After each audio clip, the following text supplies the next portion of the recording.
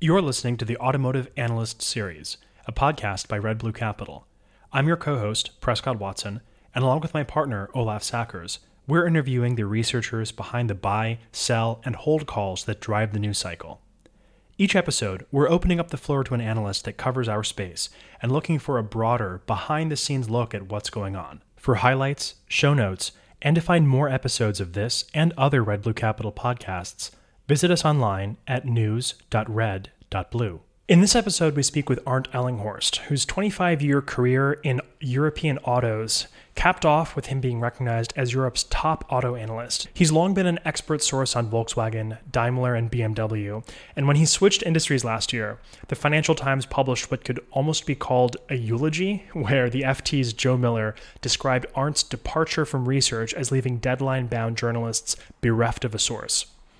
Arndt talked with us back in London a few weeks ago about the research industry and how it's changed, how US, European, and Japanese markets differ, the role of shareholder activism in transforming companies in the automotive sector, and his views of the biggest risks and opportunities for car makers in Europe in particular. And towards the end, a little something special as well. He's a bit of a car racer, and we dive into his history of racing vintage Porsches at Le Mans.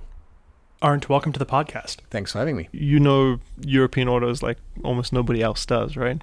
I think, having worked in the industry, so after uni I wrote my diploma thesis at Audi, and then I got the chance to work at Volkswagen in a junior management role.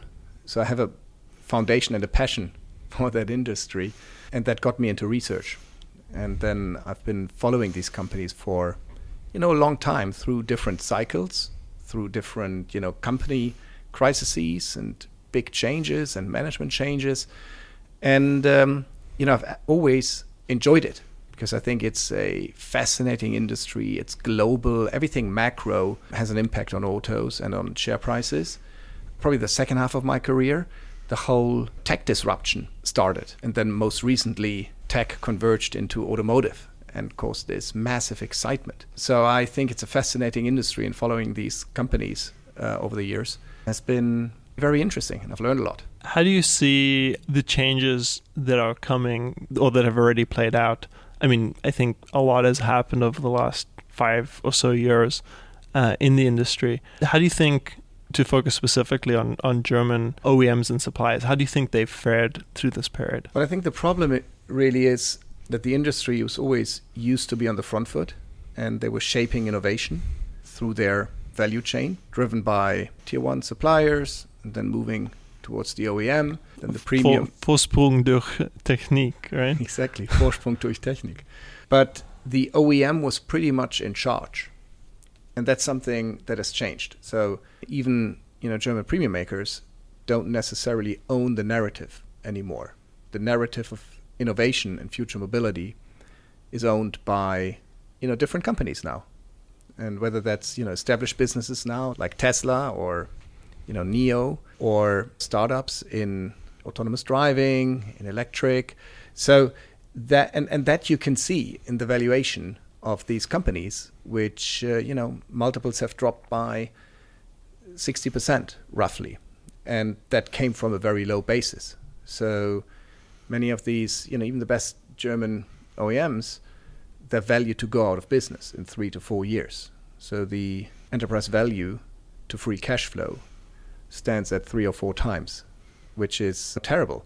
But the key reason is they've lost the narrative of innovation. I think we kind of jumped right into some of the big questions, but you gleaned over your background. My impression is that some of the reasons the executive teams at these German automakers and you had such a close relationship was you came from the auto world. You briefly told us a little bit about what you were doing after uni, but can you tell us your journey into research? And you're actually also the first person on the series who's now no longer in research today. Maybe tell us a little bit about your career path into and out of equity research. Yeah, so after I've graduated, as I said, I wrote a diploma thesis at Audi that got me into Volkswagen, and I spent about 2 years at Volkswagen in a junior management program, which was fascinating. Then I got the opportunity to work for a German, pan-European investment bank as a junior analyst covering automotive and machinery stocks. And from there on, I got the chance to run a team at another pan-European investment bank, Dresdner Kleinwood at that time, in Frankfurt and London, which was very successful, and we became the top-ranked team in Europe. And then Credit Suisse asked me to rebuild their automotive franchise. So we moved to London about 15 years ago. Our first son was born, and that went very well. So we became the top-ranked team again under the CS badge. I then briefly helped to run the European research product overall. And then I got a call from Ed Hyman, the founder of ISI, and an all-star economist on Wall Street, because Ed had developed an amazing independent research business in the US, and he wanted to globalize. So he asked me to build out his European business, which was sort of a startup situation. And we moved together with the Auto team into a small office in the city. And then we, hired more people. And that was fantastic. It was a fantastic challenge to see whether my, research had the same impact at a, very unknown brand in Europe. And it really worked well. So I was very grateful that clients really wanted to talk to me and the corporates still wanted to be connected. We then sold the business to Evercore. So that's created Evercore ISI. And I've spent 7 years running the European Evercore ISI equities business. When you think about things you've covered, have you felt like the things you've written have influenced management in specific ways? Well, it's usually the bigger topics, right? And the topics that have a really longer shelf life, where you keep pounding the table on something and it keeps coming back. One example would be, I've probably been the most outspoken person for years that Daimler should spin off the trucks business. And it took 10 years. And then, it happened. At the time we discussed it, we talked about it, and we kept coming back. It was probably not the right window for the company because there were other things going on. And then there was a demerger with Chrysler, and then Mercedes needed a bigger fix. And then there was macro pressures. But the industrial logic was always very, very clear in my eyes. So when it finally happened, I felt like, well, this is actually something that we've pushed, that we've discussed, where we brought fundamental arguments to the table and we analyzed it and we came to a conclusion. So that was an example where I felt we had an impact. And there were various other situations. For instance, at some stage we were very unhappy with the pricing of one of the German premium makers in the US in particular. Right? We analyzed the data, we had huge discussions with them, and it was like, no, the data is wrong, you look at it the wrong way. But ultimately, it was the right call, and they made some changes, and things have improved. So I do honestly believe if an analyst can present data and a fundamental case on something that's really relevant and important, that we can have a major impact on decision taking. But people need to be careful, right? The analysis needs to be good. It needs to be consistent. It needs to be fair.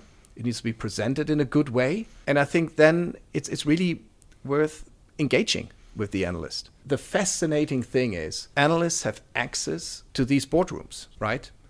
And if they're smart and good and respectful, then they can really have an impact. And there are not many jobs where you can have that exposure and influence. So I always found that extremely fascinating, motivating, and it was really basically what kept me going. Because you mentioned mid-cap companies that want coverage, and they want coverage just so that people trade their stocks. But I feel like even the high-profile companies like, VW, BMW, Daimler, those companies benefit from, I think, an engaged analyst community and a broad conversation, because analysts are also in constant conversation with investors. They're kind of bridging that the investor side with the company side. And I think there's like a really interesting function that happens, especially at this current moment in the cycle where we're shifting from something that's purely cyclical and kind of predictable, where management is more just executing, to something that's much more secular, and you need imagination to kind of think about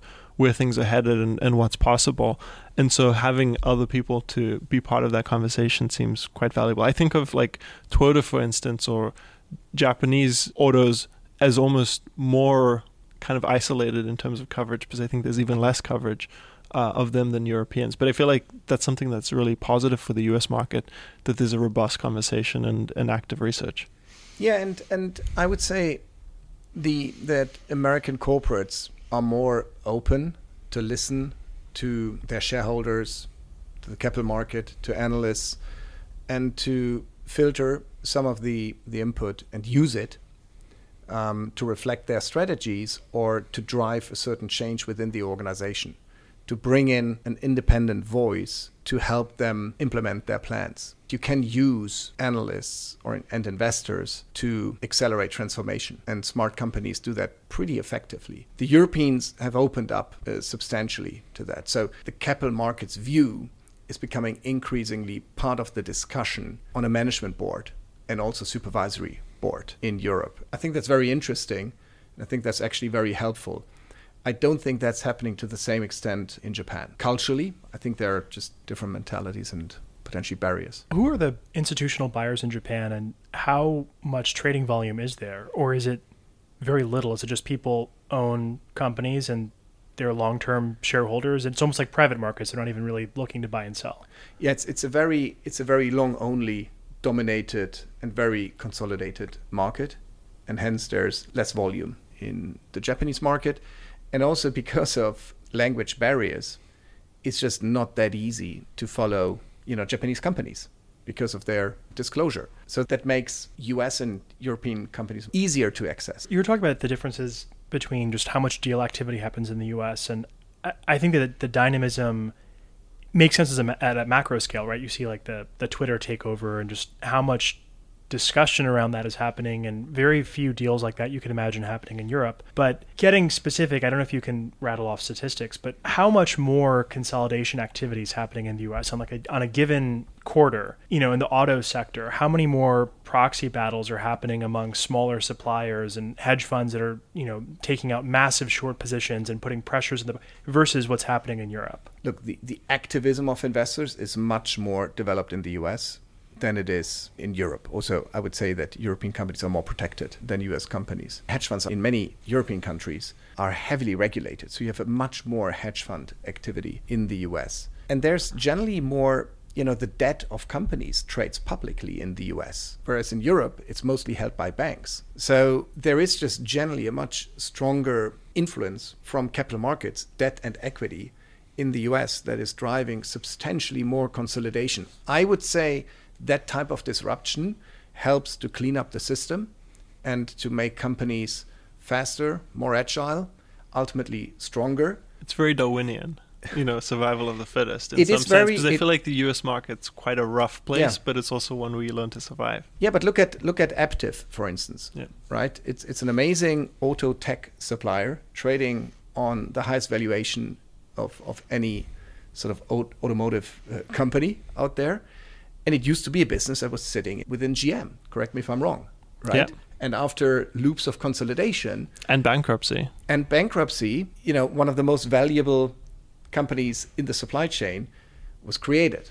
Now, other things have disappeared or moved into other companies, but I think it's a good example that disruption, consolidation isn't always necessarily a bad thing. I think it's actually needed to keep companies fit and agile. There's a counter argument to that as well. A lot of people would say that the U.S. markets, push people towards short-termism, whereas if you had just long-term shareholders that gave management a really long leash, shouldn't it be that European companies can take much longer-term bets that are not going to be profitable, whereas a hedge fund might just stop a U.S. management company from doing that? You're shaking your head. I'm shaking my head because I hear that very often. Short-termism and pushing me into quarterly actions.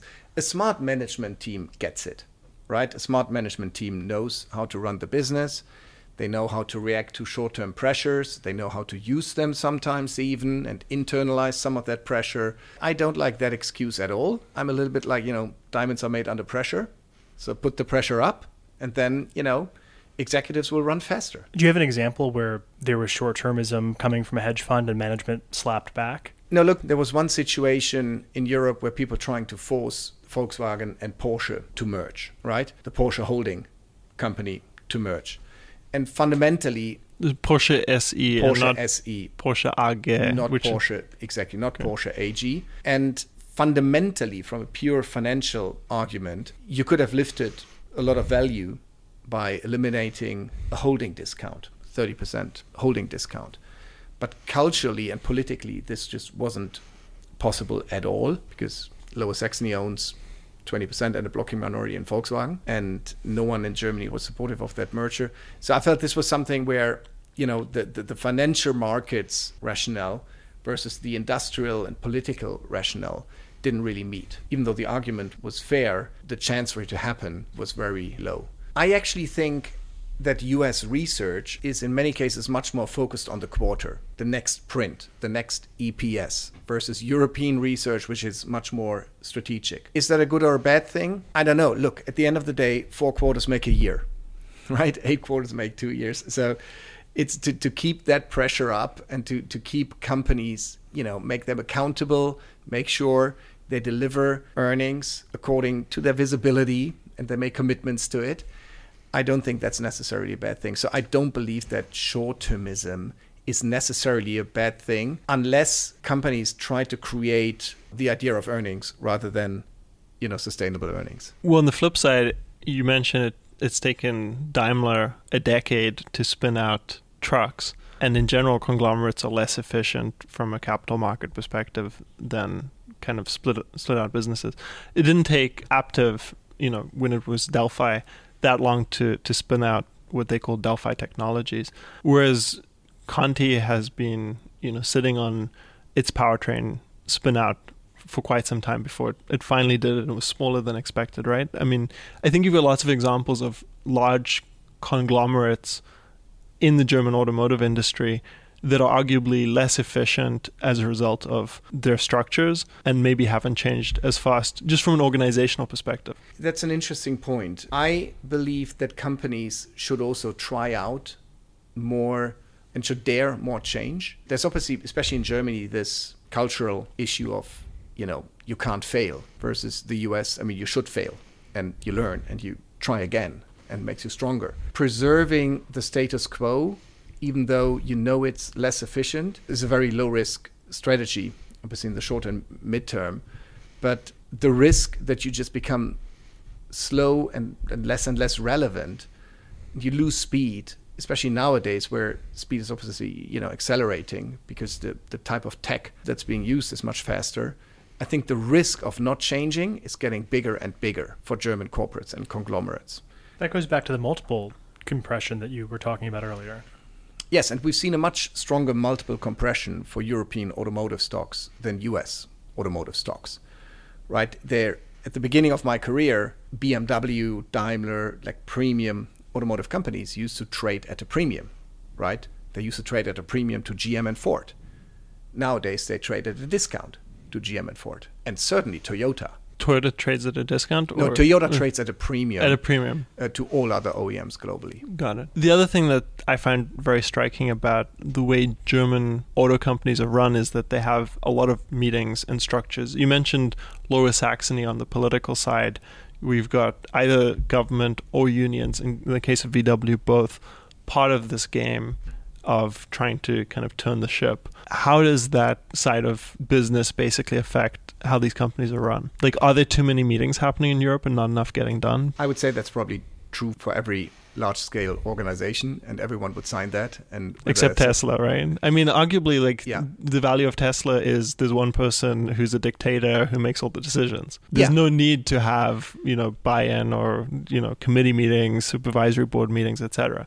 We should not mix up too many things. I mean, one thing is clear: the bigger a company gets, the more red tape you get, the more speed you lose because you have just more people involved. And I hear that very often from corporates that are saying, look, I'm just running around meeting after meeting, I'm not deciding anything, I'm not doing anything, and people are just hatching their bets and managing their careers. I hear that very, very often from big European organizations. The other thing that's very specific in Germany is the corporate governance. So you have supervisory boards that are co-determined. So there are worker representatives and shareholder representatives, usually 10 people on each side. And then the chairman has a double vote. I actually think it's a good thing to have workers' representation on the supervisory board because there's a lot of knowledge within the organization that should be used on the supervisory board. Not sure the quality of people on the capital, on the shareholder side, is always as good as it could be. In the case of Volkswagen, it's obviously an issue because you have two politicians sitting on the supervisory board, which have a very similar interest as the workers' representatives, which is like long-term job preservation in Lower Saxony.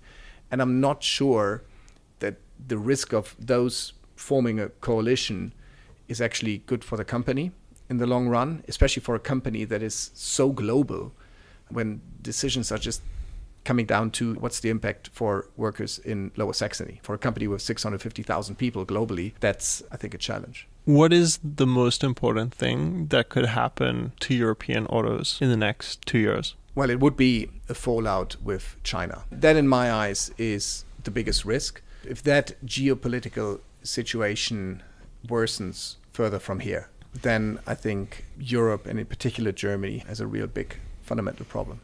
So China's a real risk in the near term. I'm assuming Tesla eating up market share, especially on the premium side, is another risk.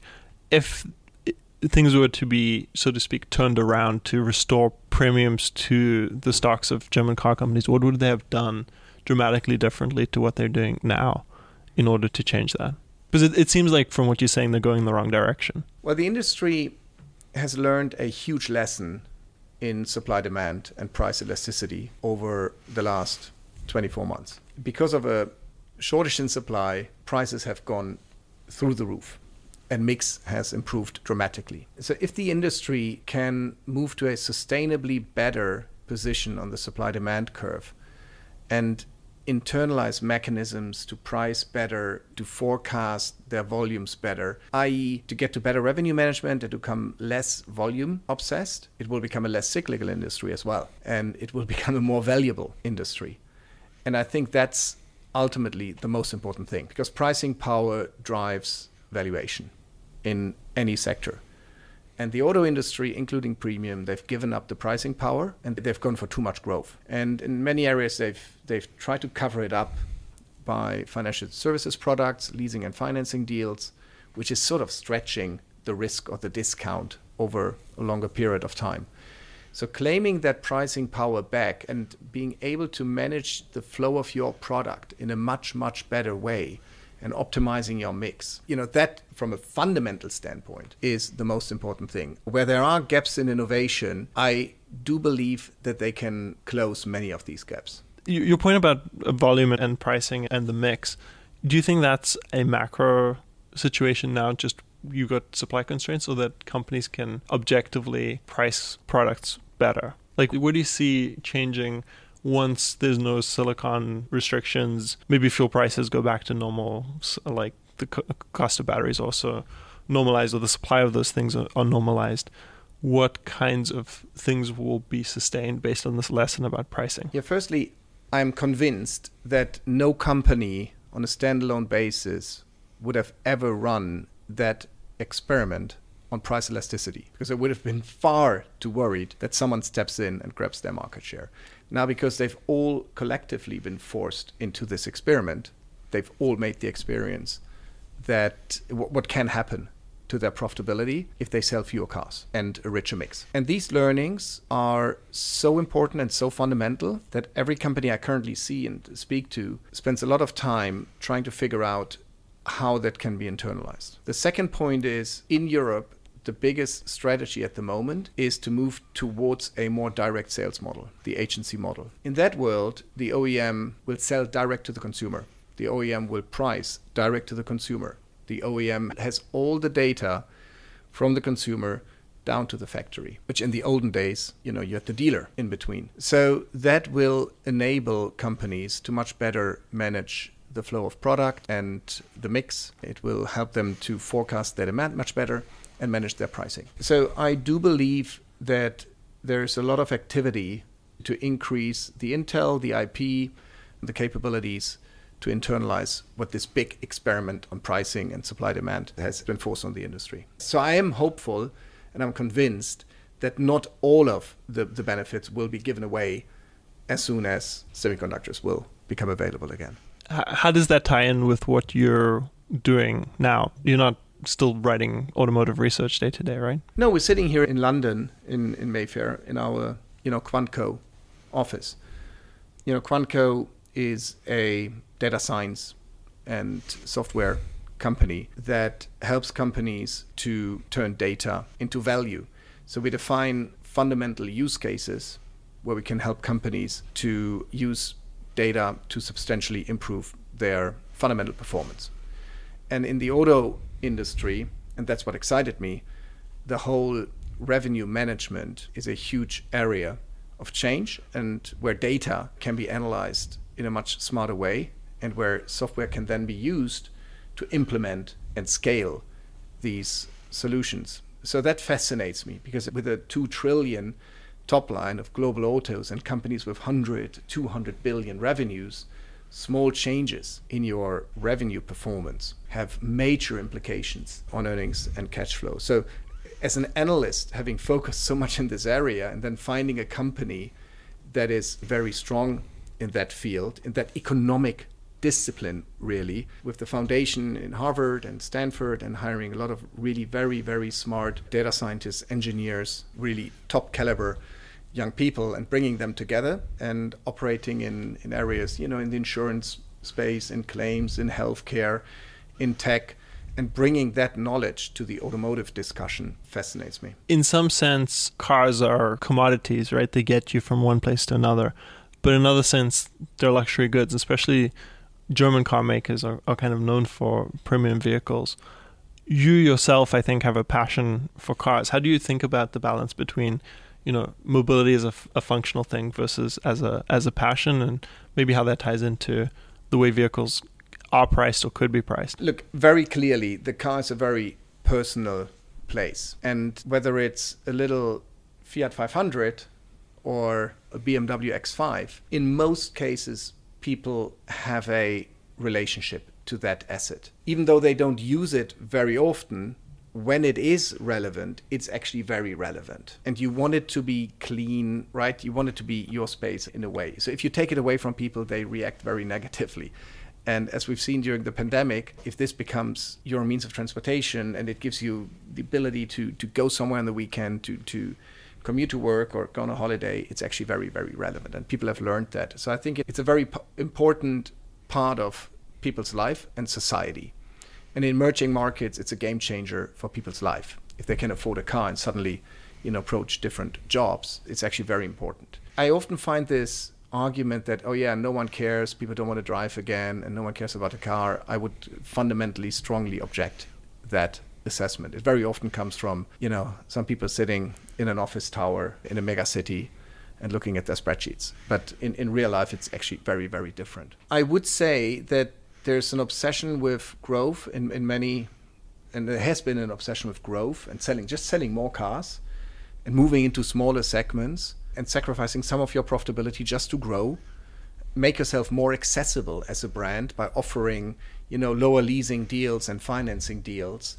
I think companies need to just manage their brands more carefully and be a bit more respectful of their brands, and just sell one product less than too many, to protect their brand equity and to keep the excitement up, instead of just building another plant to produce another small car, even though you can't make money in that area.